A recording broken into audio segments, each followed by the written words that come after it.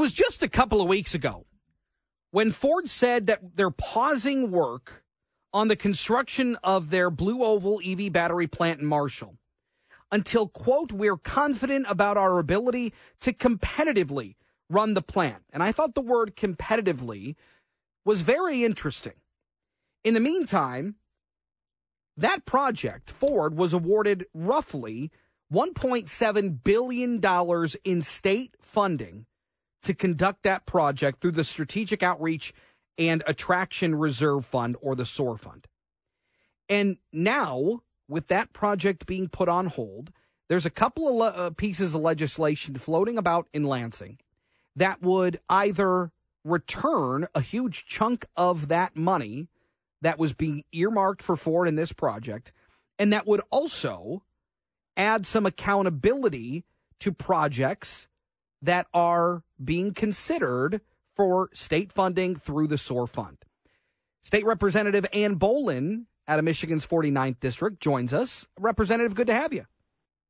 Good to be here. So first I want to start with, of that $1.7-ish billion in state funds, how much of it was Ford able to unlock as that project got started with the early building stages of that facility out in the Marshall area? Well, we believe that there's about $772 million, roughly, half, if you will, that's basically out the door. And so that's why, as part of this package, we have what we kind of refer to as a clawback or a negative supplemental that bring the money back to the general fund until it is determined that this project is absolutely going to move forward. And when you when you say out the door, do you mean it's gone? Like it's not recoupable?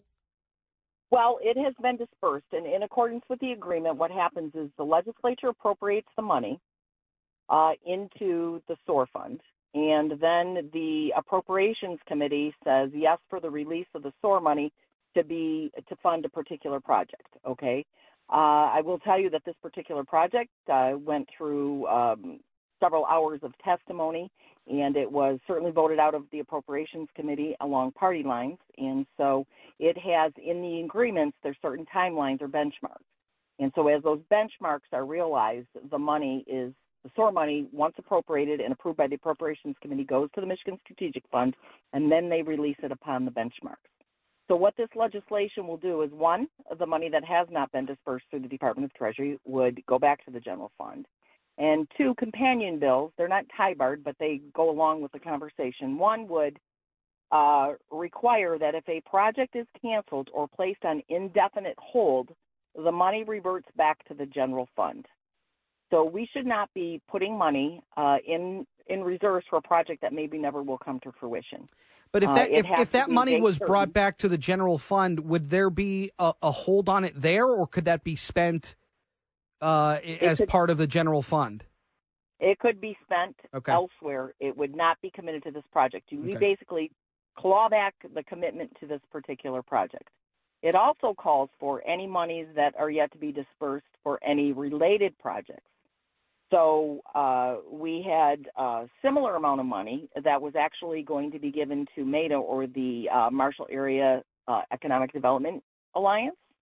And so in this case, and in any case, if there was money that was going to an accessory use, if you will, related to the main project, that money also would, if the project's not going forward, why would we spend the money on accessory projects? So what are you hearing on this project? Obviously, there was some controversy surrounding it, but what are you hearing from this? Was this a result of Ford being in, some pretty intense contract negotiations with the UAW, or was there a decision made to maybe walk this project back? What are you hearing? Well, I'm hearing two things. So one is really, in more of a minor way, the UAW strike. But what is concerning is all of the other labor-related policies that are moving through the state legislature. That the government would come in and say what an employer has to provide in the way of benefits. Prevailing wage contracts certainly have an impact on this We used to once be a right-to-work state, and the prevailing wage contracts have increased the cost of the project. Some of the very aggressive energy policies come into play. It increases costs to build a business, do business, and stay in business. And so I think that that's more of the greater concern right now, if you will, over the UAW strike. Have you talked to lawmakers on the other side of the aisle? Is this something there's an appetite for, these pieces of legislation? Well, I have talked to people on the other side of the aisle, but there doesn't seem to be an appetite for it. And we see that because moving through the Senate actually are some bills to redefine the SOAR fund, and basically would remove a lot of the accountability and the measurement and benchmarks, if you will, because another bill in this package would require that the independent auditor general would go in and do an annual audit of the disbursements through the SOAR fund. I think it's important that the taxpayers know, one, that we're investing wisely. There should be a return on the investment. In my opinion, this was not a great return on the investment for Michigan taxpayers. That's why I voted no. But more importantly, that if the decision is to invest, that they're being invested exactly where the agreements call for them to be invested. Is there a worry that if depending on the legislature's posture on these types of deals, or if this particular deal doesn't go through, is there a worry that Michigan loses out on future projects like this? I personally don't think that this is going to cause us to lose future projects. I think that we have to take a very realistic look at what the business environment here is in Michigan. We cannot continue to socially engineer projects and attract the projects because we're willing to socially engineer. So when I say socially engineer, I'm talking about, making a more urban transit and a particular kind of housing coming into communities. The community should determine really what their vision is for their area. And it makes sense for projects to be cited where there is existing infrastructure or where it can be expanded, not necessarily to build new. Why we see them going to the outer areas is because it's less expensive. They don't have the regulations, the taxes, the burden of a sole investment. So I think we have to be very realistic about our workforce,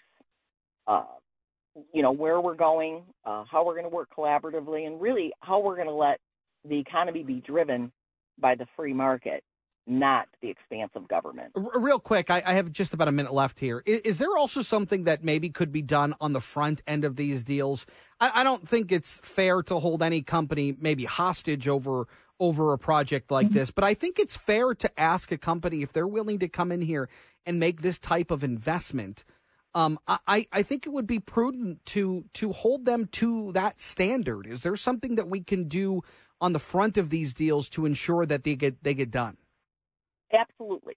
So, and that was the intention of the SOAR project. So, the SOAR fund. I would say that what we have with the SOAR fund is a lot more accountability and tools for measurement than we ever did in the past. It is still corporate welfare, whether we individually agree with it or against it. All right. Sure. We don't have the ability to overturn it at this point. We do need to be attractive. We have to be able to compete. But this puts benchmarks. This puts more accountability. And I think that is something that a lot of folks, especially with this project being put on pause, whether it's long-term, short-term, we don't know. I think those parameters, is something that is going to be pretty appealing to a lot of folks. Representative Ann Bollin, thank you so much for your time. I appreciate it. All right, thank you. Have a great day. You do the same. 800-859-0957. Do you like the idea of parameters being set for businesses on projects like this? We'll get to your calls, your texts coming up next here on JR Afternoons.